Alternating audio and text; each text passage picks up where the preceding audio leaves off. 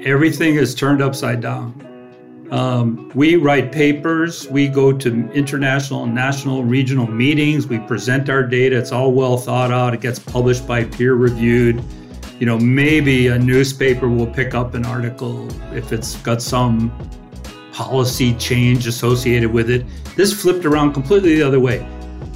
Welcome back to another episode of the Anonymous There podcast. I'm your host, Joe Chura. And on today's show, we have Dr. Robert Murphy. In fact, you just heard from him. Dr. Murphy is the executive director for the Institute for Global Health, as well as the head of infectious disease at Northwestern School of Medicine. He has been with Northwestern for over 40 years. And when he began his tenure at Northwestern, he saw and treated the first reported AIDS patient in Chicago. Dr. Murphy's main focus of his life's work has been on HIV infection, viral hepatitis, antiviral drug development, and global health research. In this episode, I asked Dr. Robert Murphy about his involvement and insights regarding the COVID pandemic. He has been working with infectious diseases for, again, over 4 decades, and he shares parallel stories from his experiences being a child during the polio outbreak. Additionally, Dr. Murphy provides context into history repeating itself a bit from the time period of the Spanish flu. We dig into the timeline of COVID, what went right, what went wrong, what and why are there so many vaccines. He stumps me on a trivia question, and then we dive into the effectiveness of the vaccines, and he even gives a prediction of what can happen over the next 12 to 24 months. I love your feedback as always. Let's jump right into the conversation from now with the one and only Dr. Robert Murphy.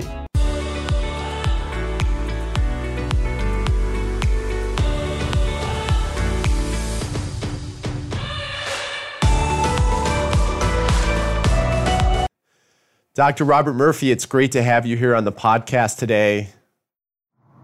Hey, thanks for inviting me. I'm happy to be here. First off, I'd love to know a little bit about you more. I know we were talking off air just a few minutes ago about your background, but how long have you been in infectious disease? Well, I began my training in infectious diseases in 1981, so 40 years ago. The first week I was, we call it a fellow in infectious diseases. We had our first AIDS case here in Chicago, and I took care of the first case. And at that time, infectious diseases was really a in-hospital consultant type job and profession. And starting with HIV and AIDS, that ended up being really a mixture of inpatient and outpatients. And I started one of the first AIDS clinics here in Chicago. Did you ever think back then that something like this was like COVID, the period that we're going through, would have ever happened? Oh, yes, definitely. This is what I trained for, because I started with HIV/AIDS, but I also worked, I remember toxic shock syndrome, herpes used to really be important. It still is important. Ebola virus. I worked mostly internationally when I could travel. Now I can't travel. But I was the administrative director of a lab doing the diagnostics for Ebola in West Africa and Mali. And so I've seen a few epidemics. And when COVID came around, what surprised me was the extent of COVID. I mean, it caught everybody off guard. People really didn't think it was going to be a pandemic that is, still raging in the world. That caught everybody by surprise, including me. When is the first time you realized how serious it was? It's very interesting. It was before most people really got it. When I saw the numbers, how they were increasing, that's called exponential growth. So, at the beginning, it's 1, 2, 4. Who cares about that? But then you're 2,000, 4,000, 8,000. And I immediately hopped in my car and went to Costco and loaded up with $2,000 worth of non-perishable items. Get out of here. When was that? That was what was the March. time frame? In March? Yeah, March 2020. Wow. Because I thought that really things would shut down, which they did. Fortunately, it was not as bad as it could have been. And what I did, I didn't really have to do.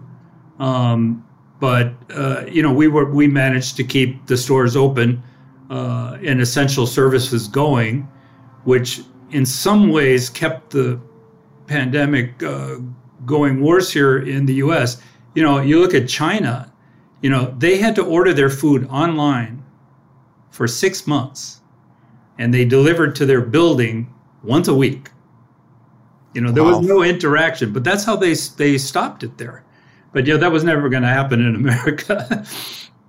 But so we have it down to a dull roar, so that's good. And when you had your first patient, was it at that point, did you have a lot of information, or how did you communicate with fellow doctors, the CDC, and so forth, to really understand like how you should be even treating patients? That's a really good question, because everything is turned upside down. We write papers, we go to international, national, regional meetings, we present our data, it's all well thought out, it gets published by peer reviewed. Maybe a newspaper will pick up an article if it's got some policy change associated with it. This flipped around completely the other way. I get almost all my new news from the New York Times and the Washington Post and the Atlantic, and I get it from the mainstream media, if you consider them mainstream. CNN, they're my big resource now, because they get the items as they come out. It's really incredible how fast we communicate now. It's changed everything. Wow, that is truly incredible. I wouldn't even have. I would think there's some back channel communication going on between doctors and the CDC exchanging that, but I guess as soon as that's published, as soon as there's new information, they just have a faster way to spread it. These news outlets. The trouble with the prior administration was their control of the information, with a few exceptions, was not really communicating quickly enough and good enough. And so the press and the media, like yourself, you men and women, you took it upon yourself to dig down, go right to the scientists in charge and talk to them. And we ended up getting the information from you and from the British. And then the few institutions in the United States that are really designed to track these type of problems, like the University of Washington, like Johns Hopkins. Those are really the two kind of key ones. We couldn't the government, governments are governments. They take a little while to get their stuff together. Hopkins and the University of Washington really were kind of driving the show, along with the University College London and several other, and the WHO, but they're pretty governmental oriented too. But between Imperial College, Hopkins, and Washington, that was where we were getting most of our information, especially early on. Got it. Yeah, no, that makes sense. What did we get wrong initially? Like, what was the thing that you look back at the start of this and say that, or maybe there's more than one thing that we got just completely wrong? Well, I'm sure we're going to talk about it, but there were a couple really good things that happened.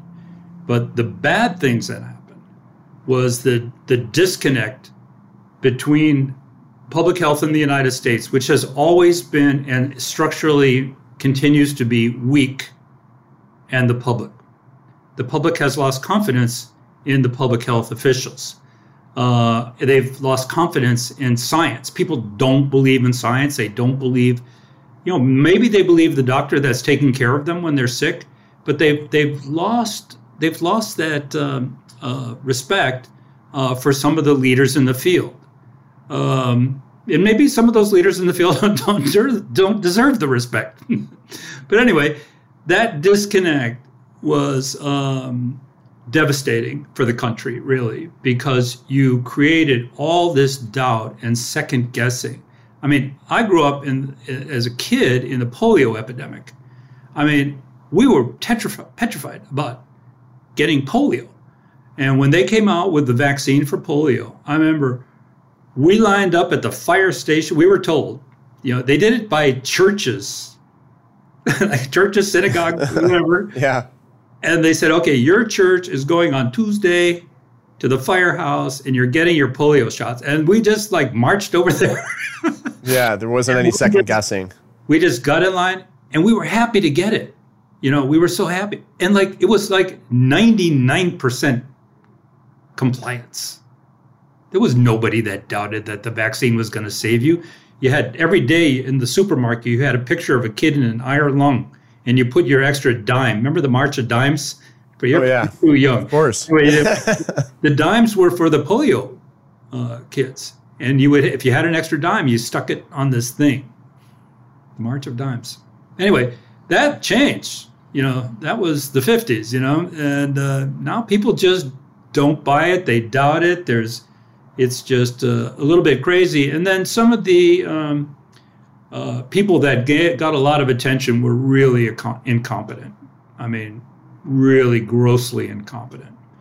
And that was really kind of sad. That's where we goofed up the most, unfortunately. But there were many good things that happened at the beginning. With the polio vaccine, what was the time frame in which that was created? Is some of the doubt now the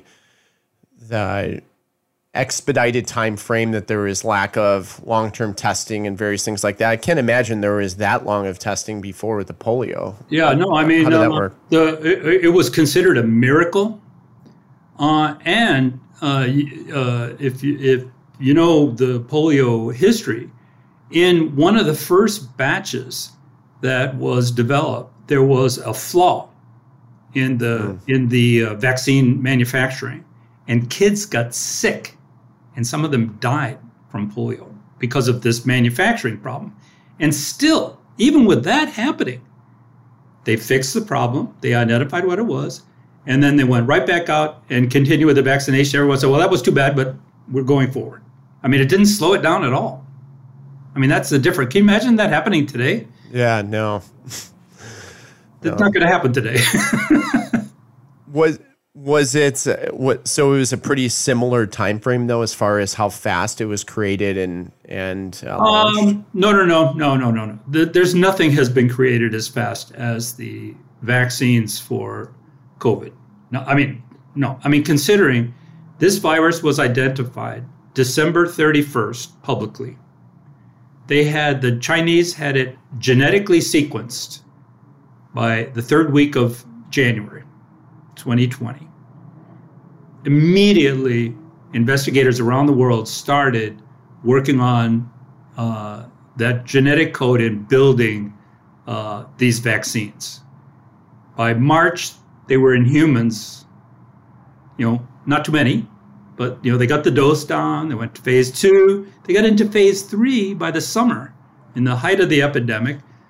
And from a clinical study type perspective, that's good. If you're having an epidemic, that's the best way to test a vaccine. And the 30,000 people were enrolled, within weeks, and they were getting sick so fast that they had endpoints by October, and the first one was approved. Pfizer was approved in December, beginning of December, and Moderna at the end. It's incredible. Within 12 months, if you had asked me or any other public health expert, are we going to have a vaccine in 2020? 99 out of 100 would have said no way. Maybe mid-2021, maybe 2022. I mean, really, I'm like aghast that it's worked. But it's the technology. It's so advanced. They tested it in all the animals and everything really quickly, and they got 30,000 patients enrolled in a matter of a month or two. All that together. But it also, the other good thing that happened in this whole craziness is an organization in the government called BARDA. Have you ever heard of them? Yes, I have. So BARDA, one of the brilliant things they did was shovel the money. $10 billion went out the door, approximately, into the companies that are making these vaccines. These companies making vaccines, it's expensive. You got to enroll 30,000 patients. You know how much it costs to do a 30,000 patient study? they're still following those patients. I mean, it costs hundreds of millions of dollars.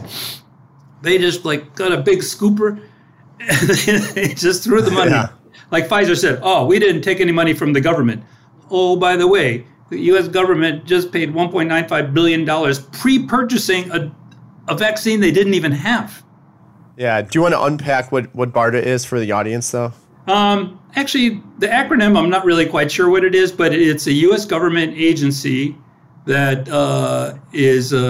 purchases products and stuff and manages big money deals within the whole government manufacturing and regulation process.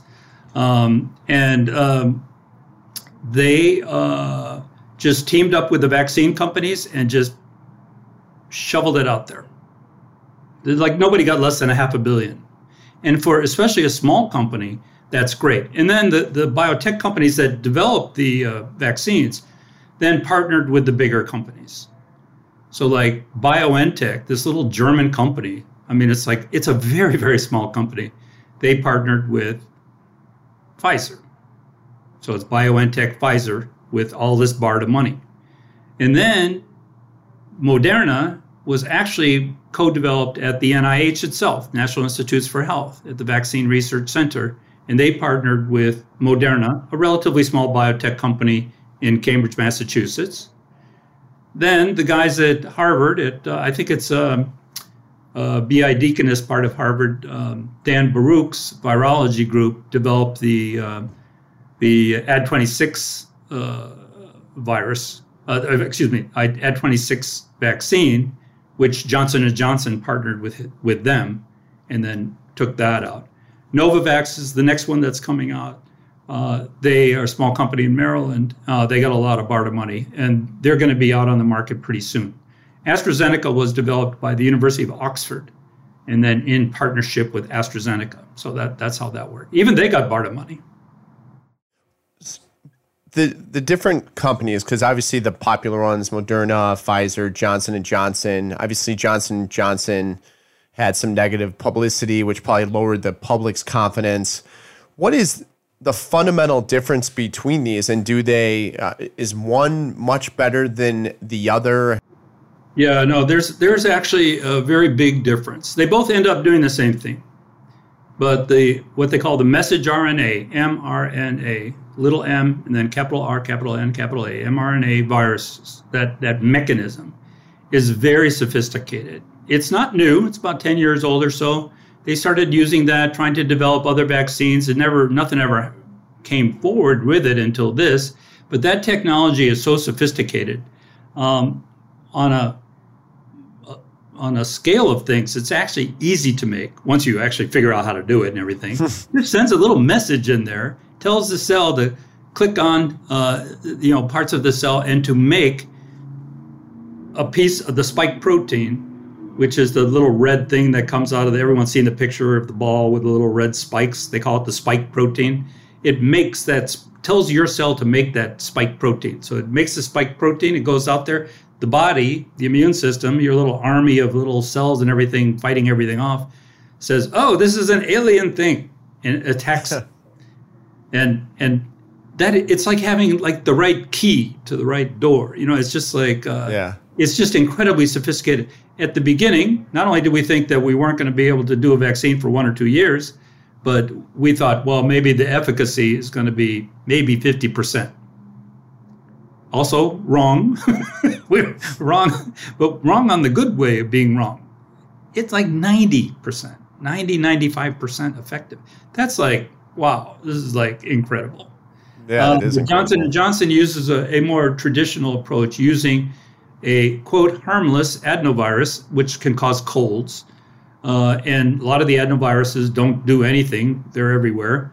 And they took one of these harmless ones and they put the code in there, and that delivers it.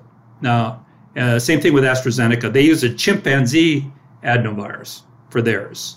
It's just that's a slightly older technology. There are some other vaccines out there with these viral vectors, but that's the difference. And their efficacy rate, It's a little bit hard to compare them head to head because they occurred at different parts of the epidemic, and there were different variants floating around. So the Johnson & Johnson one is about 72% effective, but the other ones are 90%, and there is a little bit difference in the populations, but the mRNA vaccines are a home run. Why were they all created using different mechanisms versus once they found one that works, why not? Because we didn't know they don't know, nobody knew which one was going to work. Got it. BARDA invested in these 8 or 10 companies thinking that maybe 1 or 2 would be successful. So in the first 3, all 3 are successful. AstraZeneca, they're having their problems, but it's approved in Europe and it's being used. And Novavax is also a BARDA thing. So they haven't had any real strikeouts so far. 4 vaccines have stopped development. 2 of them were by Merck.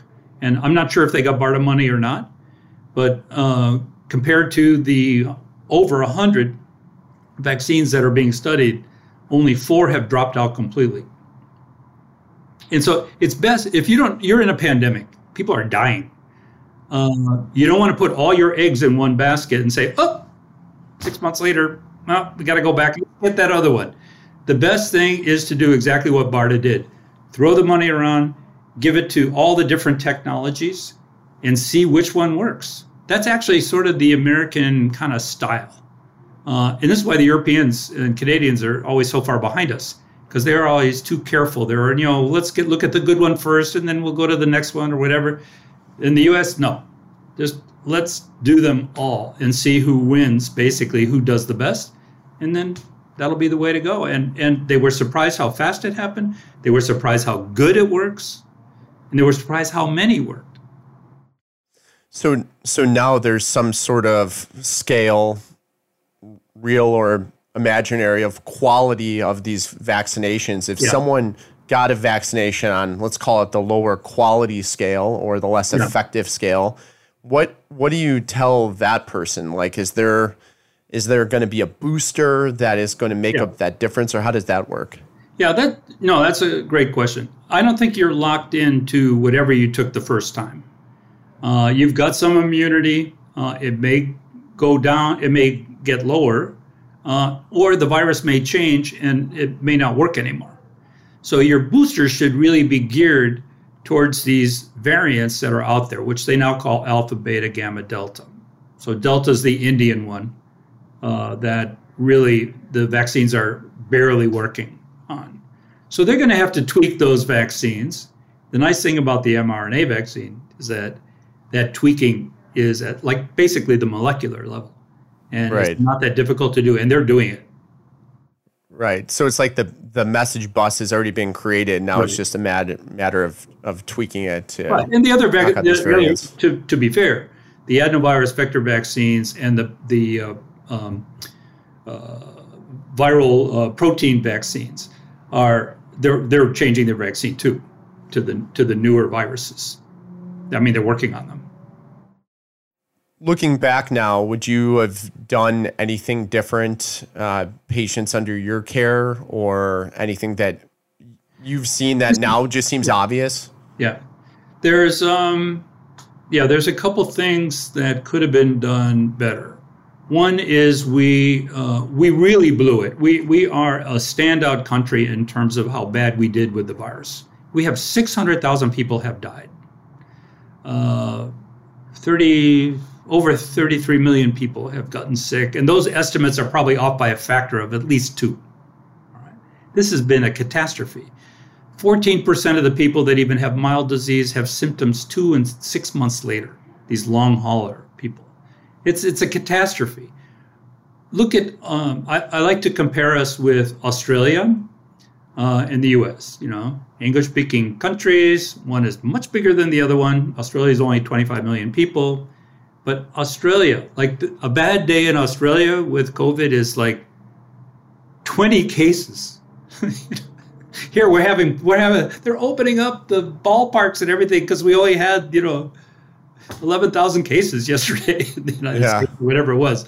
It's just Australia and New Zealand in particular, they're also islands, have been able to control this whole thing, and China, actually, with just social mitigation, masks and social distancing and limiting crowd size. And they should be applauded for that until the vaccines come along. It's very tough on the population. They don't like it, but, on the other hand, they don't have hardly any disease. Their death rates are super low. Hardly anybody's gotten sick. We could have done a lot better, but we have a structurally weak public health system. And not only is it weak, the first batch of public health people working on this were also really not good leaders. I'll just be blunt. There was, basically crazy people in there. I'm not going to mention the names, but anyway, there was craziness, and that caused this division. And if you look at people who are not going to take the vaccine right now, it's, we always have our groups that are skeptical of the government. African Americans, very skeptical. They have a history of being mistreated, used as guinea pigs. It's justified that they're skeptical. And plus, many live in neighborhoods where they don't have many medical facilities, and there's all those 100 reasons for everything. There's them. Then you have the inner city Hispanic populations, and most of them don't speak English, as a first language, or many of them. And the messaging to them has been, you got to just listen to these, white Anglos talking and just get it. This is it doesn't work, So They don't know what we're talking about for a lot. So those two groups are a little bit harder to get, to work with, but they can be worked with. You can get their role models and their leaders and everything to work with them. And that's actually going pretty well. That I'm not worried about them. But the group that is the most difficult one to reach about COVID, about the truth about the virus, about the truth about the vaccine, about acceptance of the vaccine, taking the vaccine, are white Republican men.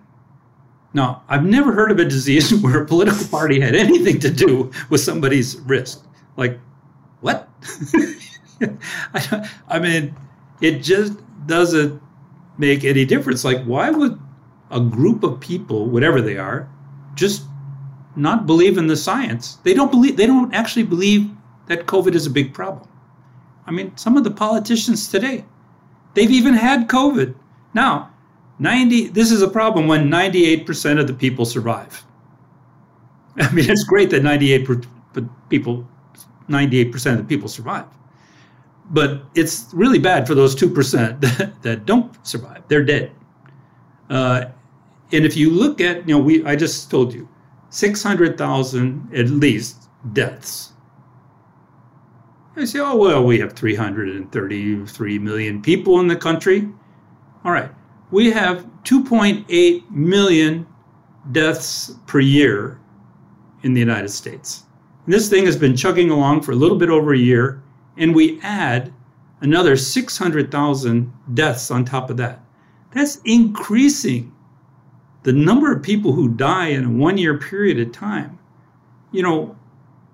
by like 25% or something. I mean, I have to do the math again. It's not exactly 1 year, but that's a huge change in mortality that is changing the average lifespan of Americans, because it's not just older people getting this and dying.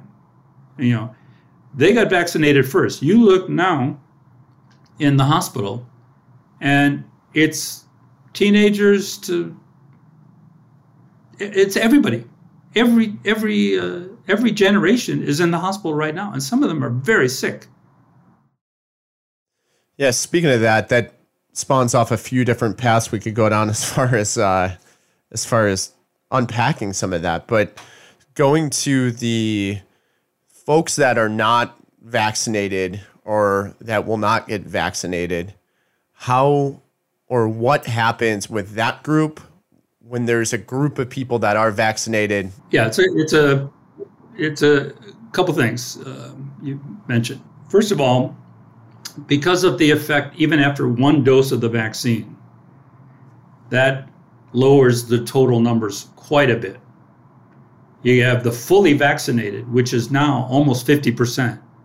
That's going to lower it even more. However, you have the variants come in, which makes it actually more contagious. That's why the UK is having a little uptick right now, because they have this Delta variant in there. So what's going to happen is you're going to have everybody out there at the ball games, the department stores, restaurants, and everything, and the vaccinated people are not going to get sick. And the unvaccinated people, they're going to have this epidemic in the middle of the epidemic. They're going to continue with their own epidemic. 98% will survive, but 2% are not going to survive, approximately 2%. And so that's going to go forever. And then you have the global problem. The whole thing is not going to go away until the entire world is vaccinated.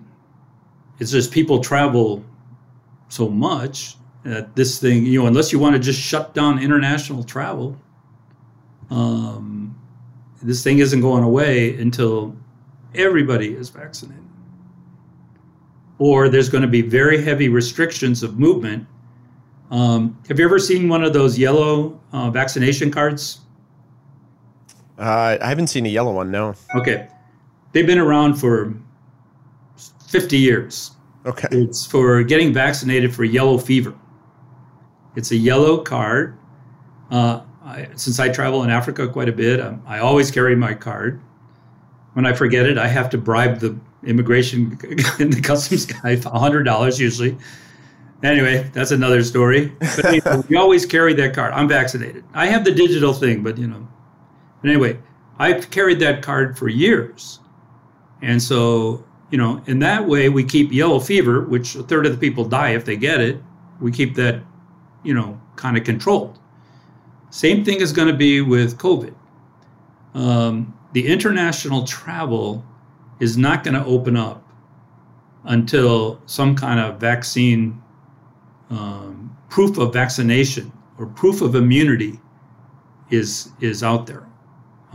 Domestically, we do whatever we want. We'll just let this little epidemic go around. They're going to get everybody in the United States who's not vaccinated is going to get COVID. Every single unvaccinated person is going to get COVID, or they're going to ultimately take the vaccine. This is like a given. Yeah. Now, for the international people, most of the countries are organizing now, thinking about opening up travel, and they're going to require proof of vaccination, and they're going to require a test before you get on. France is actually doing this supposedly this week. So if you want to go to France, you have to show your vaccine card, and you have to have a nasal nasal swab test that shows that you're negative. You have to do both. And that's what's going to happen. So to travel anywhere in the future internationally, if you don't travel internationally, it doesn't make any difference. But if you're going to travel internationally, that has to stop.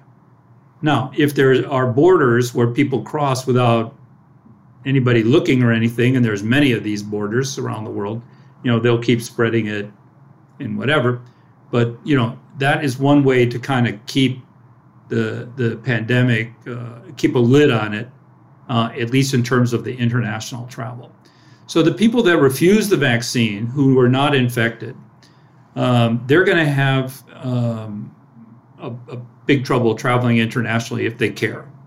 And, maybe they don't care. So how does that work, though, all right, well, let's just assume we live in a world where or the United States, every adult gets vaccinated, but the children are not vaccinated. They're going to get vaccinated. That's coming. At what age does it stop? Like every, oh really, 6 months? Oh yeah. The study's ongoing right now.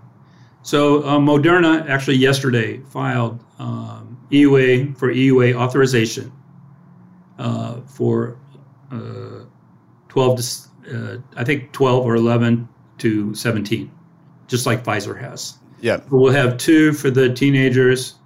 And then under that, there are studies going with thousands of kids from 6 months to 11 years of age. And soon, maybe in 6 months, those studies will be completed, because now we know really what the endpoint, we know what to measure to see if a vaccine is working and if it's safe. So you don't have to do 30,000 children like we did with the adults. You only have to do, several thousand kids. And then you can see the immune response.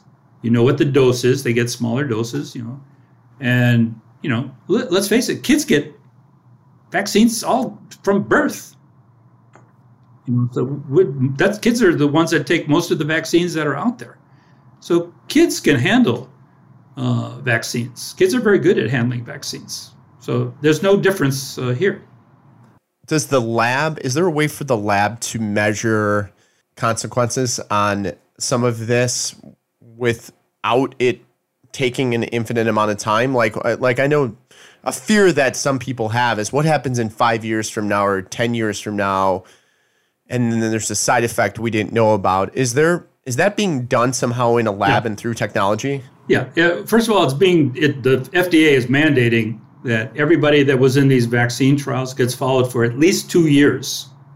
And they're most likely going to extend that. Each one of those trials was between 30 and 44,000 people, each company. All right? Yep. Those patients, the last person that was enrolled in that study, has to be followed for 2 years minimum. And so they're going to be tested, for all sorts of stuff.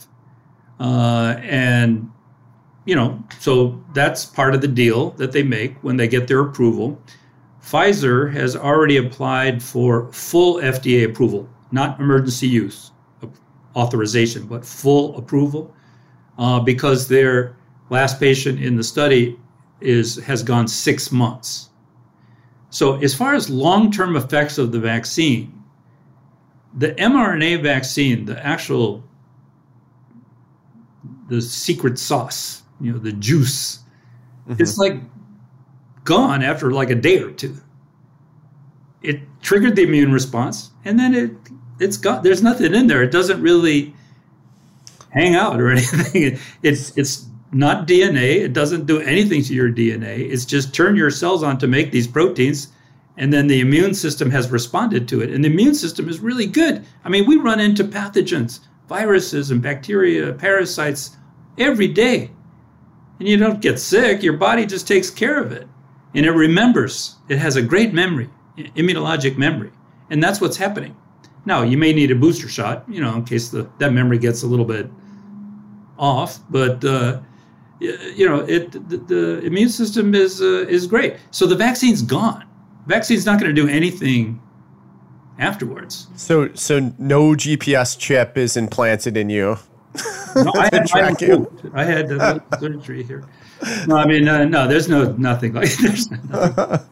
That's one of the great. There are many great myths in this. But and I hate to say it because I've studied pandemics.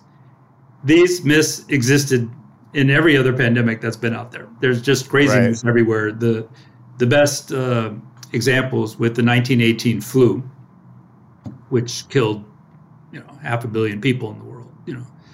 So there were crazy myths about that. There were fights about masks. There was it's just like reading history again. The president, Woodrow Wilson, never mentioned it. He never mentioned there was a flu pandemic going on in the country that was killing young people. It's like, okay, let's just not talk about that. He also got it and was very sick. Nothing. No one in 1920. Okay, the pandemic is over. It's not even mentioned in the Encyclopedia Britannica, any of the encyclopedias that came out. It didn't even talk about it. I'm going to ask you a trivia question. When do you think the first book was written about the 1918 flu pandemic? Ooh, that's a great question. I would say World War II, 1942. 1976, I think. Oh, yeah, off by a few decades. Yeah, by Alfred Crosby. It's either 76 or 73. I'm getting a little daft here, but I mean, it took until the 1970s for somebody to put. There was plenty of information out there. It was in the newspapers and people writing about it scientifically and stuff, but nobody actually ever put the whole picture together. And they were so busy. Everybody was so busy fighting World War I. And they didn't want to detract from a world war, which was obviously a giant catastrophe. And so they just didn't talk about it. Yeah, I figured in the 1920s they wouldn't. We also had the Roaring 20s then. People celebrated the fact that they were getting out of it. The war was over, and the pandemic, after the third big wave, it just disappeared. That's incredible. How history repeats itself. Yeah.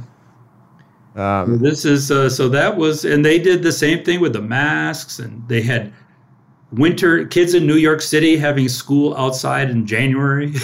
I mean, there was all sorts of crazy stuff, but I mean, they got in the, fresh air, and masks work.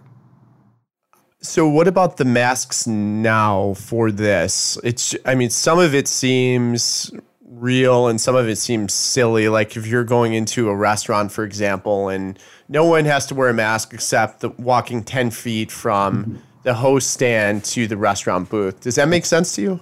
No, it makes no sense. And I'm glad you said it, not me. Silly. It's completely silly. And what's happening is the people who are vaccinated are wearing the masks now. Right. And the unvaccinated people who don't believe in COVID or getting vaccinated are not. So the people that need the masks are not wearing it, and the people that don't need them are wearing it. And it shows you a little bit about human nature. Just any kind of change is just, there's just so much inertia, so much fear of change. First, none of us wanted to wear a mask.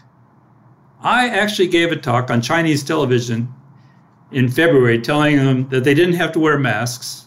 I hate to admit this, because the science, what I thought was the virus is about a third the size of the pore in the tightest mask, the N95 mask. And so what good's a mask going to do? The stuff is going to get in there anyway. Well, unfortunately, I was wrong in the fact, yes, the virus is very little, but it's in a globule of mucus or, in stuff. And that gets hung up. And the masks actually work quite well. Fortunately, no one listened to me back then. They continued to use their masks. But the Chinese who wear masks anyway, half the time in China, mostly because of pollution, they were like, what? This guy's crazy, which I was wrong. Not crazy, but I was definitely wrong. So we've learned a lot about masks. They work. Double masks, two masks work better than one. The other thing that was wrong was the whole 6 feet thing. Actually, the data are controversial. The benefit starts at 3 feet, and that's where it begins. And the benefit from 3 feet to 6 feet is not nearly as big, and the data are not as strong as from 0 to 3 feet. And then it all depends also what kind of room you're in. Right. Airflow in the room. It went from it's in the air. No, it's not in the air. It's just person to person droplet transmission. And then now we've come back to, yes, it is in the air. And it does flow around. If you're downstream, air conditioned blowing on you in a restaurant, somebody 3 tables up can give it to you. So, we've learned quite a bit. And I think, hopefully, we've learned our lesson. And the next time this comes up, we'll do it the right way right off the bat. And I hope that will happen because, coronavirus, there's lots of coronaviruses. This is just one of many. SARS was a coronavirus, but it didn't spread as easily as this one. But SARS killed 10% of everybody infected. Right, it was more deadly. And MERS is another one, Mideast Respiratory Syndrome virus. That kills 30% of people that are infected. But that's limited really just to the Mideast and people who've traveled there. So if another coronavirus comes around, who's to say it doesn't kill 50% or 10% or 5%? Where is the where are we going to get the right leadership with the right mitigations in place quick enough based on the mortality rate? This virus was very sneaky. It only killed 1% to 2% of the people that were infected. So, a lot of people got sick and they got over it. They say, oh, yeah, I did fine. It's like, but look at the hospitals. I mean, the hospital system in New York City in their first wave, I mean, the hospital system imploded. I mean, it was very close to collapsing. I don't know if you remember back then. Oh, yeah. It was just a disaster. Here in Chicago, we learned from the New York experience. And, the governor, nobody was going to the convention center anyway. The governor opened up a 3,500 bed emergency hospital that the Corps of Engineers came in and helped them and everybody. It was incredible. And then, they had like 35 patients. Right. They closed it down. They didn't need it. But they were, they learned. We learned from our mistakes. And those are the kind of mistakes. Okay, they're mistakes. But that's a good mistake to have, to be prepared. Next time we'll have it. The other thing is that we've missed out on 2 things. One is the monoclonal antibodies were developed pretty quickly by Regeneron Company and Eli Lilly, and they were underutilized. They could really have been more helpful than they were. Now Regeneron just came out with a subcutaneous, I think it's a subcutaneous injection. But anyway, it doesn't have to be given as an intravenous infusion anymore. So it can be a shot. I'm not sure if it's sub-Q or IM. I don't know. I haven't used it yet. But but that will really help a little bit. And then several other companies are making oral tablets that should work quite well. This is a virus that we know everything about this virus now. I mean, all the structure of it, and there are definite drug targets that some of the medicines out there can work on. And so Pfizer they've been touting that they have a drug and they're starting the development. Merck has a drug fairly long ahead in development. Actually, I think they're in phase 2-3 right now. And a company in Boston called Atea, they've got another one of these drugs too. So, these at least 3 companies are making these drugs. If you get diagnosed with COVID, it would be like, if you've ever heard of Tamiflu. Oh, yeah. It's the drug for the flu. Well, it works if you take it right away. So, but the other good thing that the government has done is they've pumped billions of dollars into testing. So remember at the beginning, even if you were dragging yourself to the hospital while you had COVID, it looks like you're going to live. We don't have to test you. Now you can go to the pharmacy and you can buy a kit and test yourself, and that actually may be one of the reasons why the number of positive cases is down, because people are testing themselves and then they don't report it. So there may be more out there. But anyhow, our testing capacity has just astronomically skyrocketed the capacity has increased so much. And that is also because of Operation Warp Speed. That's the vaccine program. Yep. And this, what they call RADx, Rapid Acceleration of Diagnostics. So BARDA, Warp Speed, RADx, that's really what pushed this thing along. I was going to ask you about the timing of testing. So I had 3 tests personally, never tested positive. And then a week later, I had symptoms that I just couldn't smell anything. Like I literally couldn't smell anything and couldn't taste anything. What kind of test did you have? I believe it's the PCR test. How fast did it take you to get the results? It was like a day, 24, 48 hours. Yeah, it wasn't rapid. The thing is, they could have missed it. I mean, the virus comes up a couple days after exposure, increases a lot, and then goes down. And by day 10, it's pretty much gone. So you might have been a little bit too early. Yeah. Yeah. So if you lost your sense of smell, you had it. Have you had the antibody? Oh, you had the vaccine though, right? Yeah, I've had the vaccine. Okay. So you can get an antibody test to figure out if you had it. You have to get the one with the nucleocapsid antibody because the vaccine doesn't cause that antibody to that. So you can get one of those antibody tests to figure out if you actually had COVID.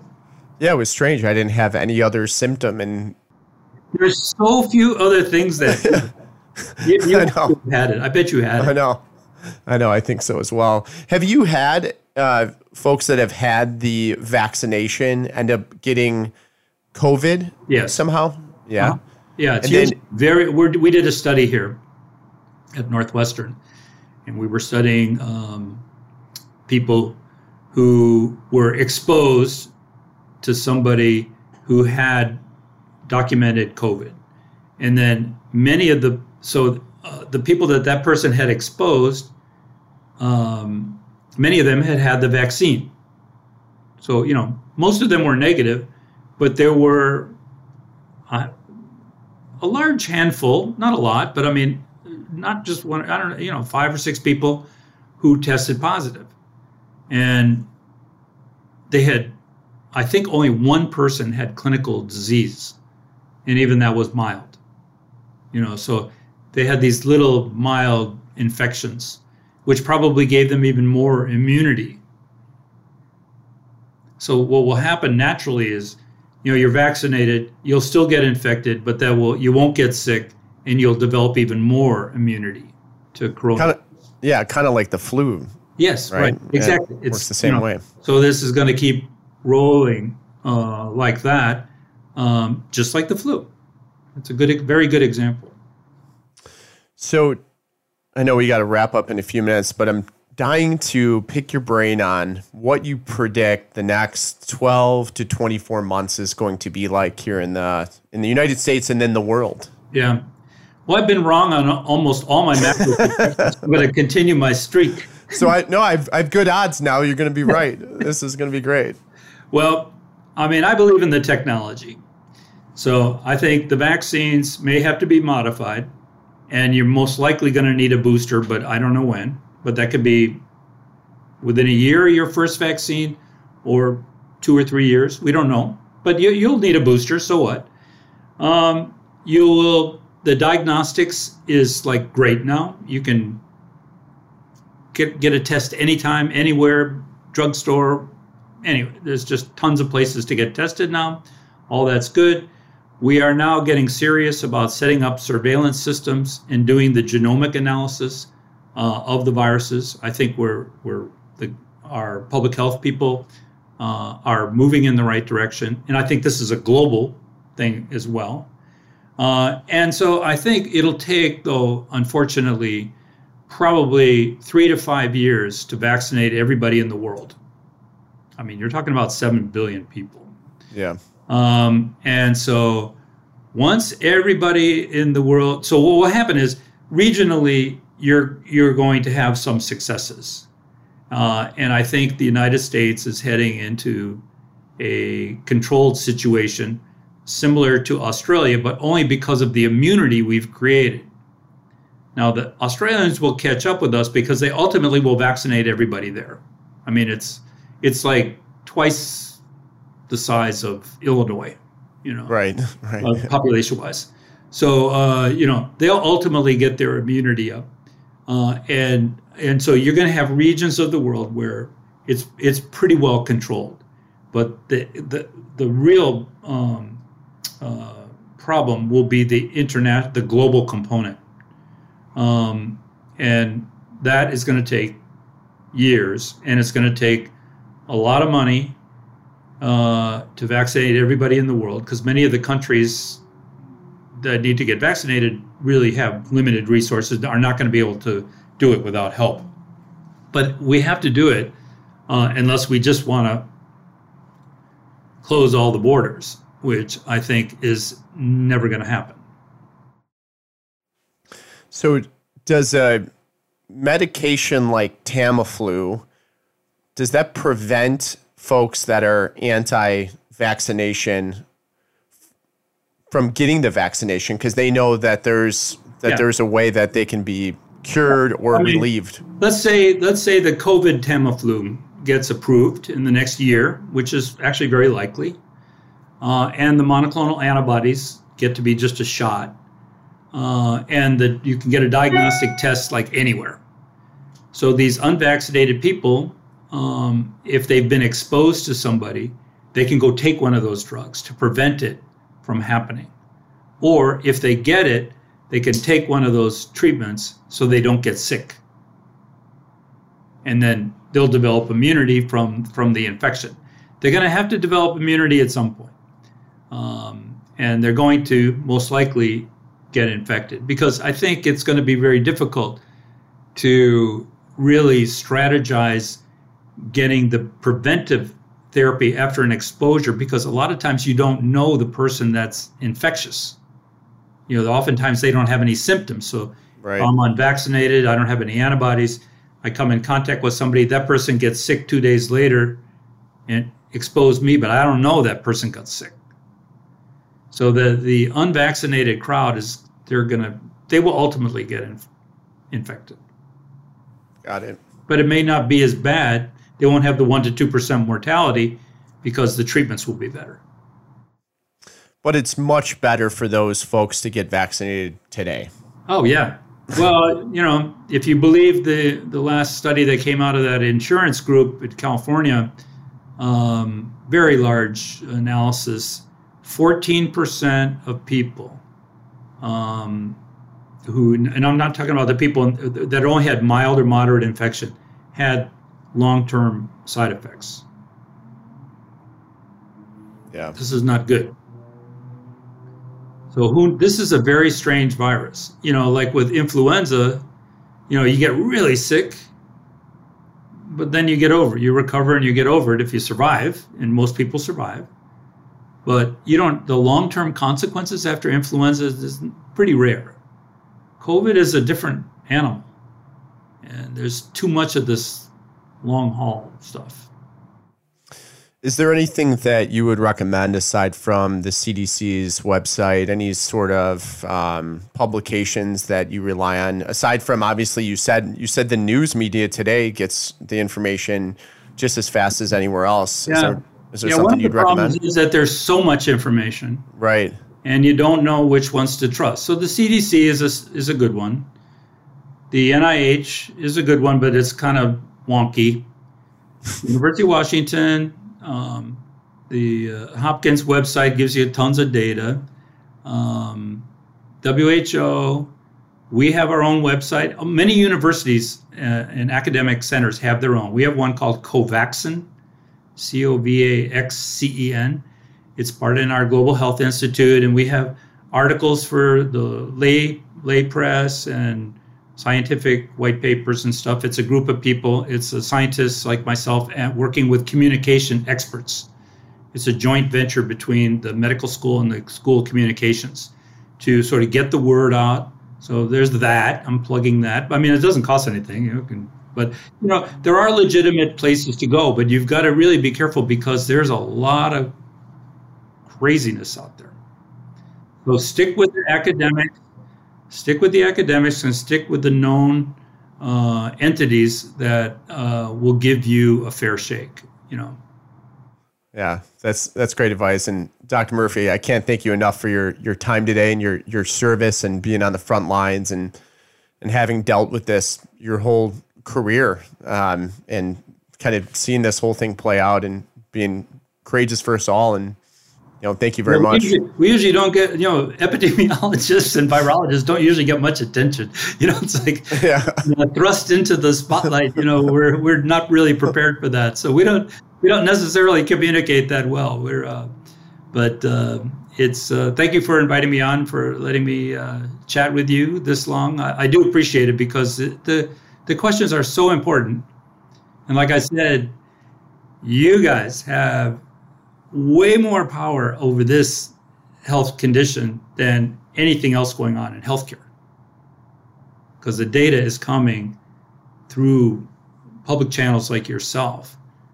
So you're way more important than I think you realize. Is there anything I didn't ask you, having said that you would want to share? No, I think you asked really good questions, and I think they were pretty thorough. I think you covered really all the major points. We don't have to make it too complicated. Right. The vaccines were developed quickly because of the technology and the money. There was no shortcut. The vaccines work. Side effects happen, but COVID is even worse. Right. Keep it simple. Yeah. Well, thanks again. It was great to spend this hour with you, and good luck on everything. Yeah. Same to you. Thank you very much, Dr. Murphy, for being an awesome guest on today's show and breaking some of this stuff down. I know I had a lot of questions. Many of you out there who are listening or watching this may have similar questions. I'm sure you have additional ones as well, but I thought it was really important to take this time to bring on an expert and break some of this stuff down. I know for some of you, this can be a controversial subject regarding vaccinations, and by no means is this podcast aiming to give any sort of medical advice, but I wanted to just bring on someone that understood the historical context of what's going on and that could break down some facts for us. Hopefully you got something out of it. If you did, please share it with a friend. Follow Not Almost There on any podcast platform. Wherever you're listening or watching this on, I'd greatly appreciate it. And stay tuned for another episode next week. Until then, remember, me, you, we are not almost there.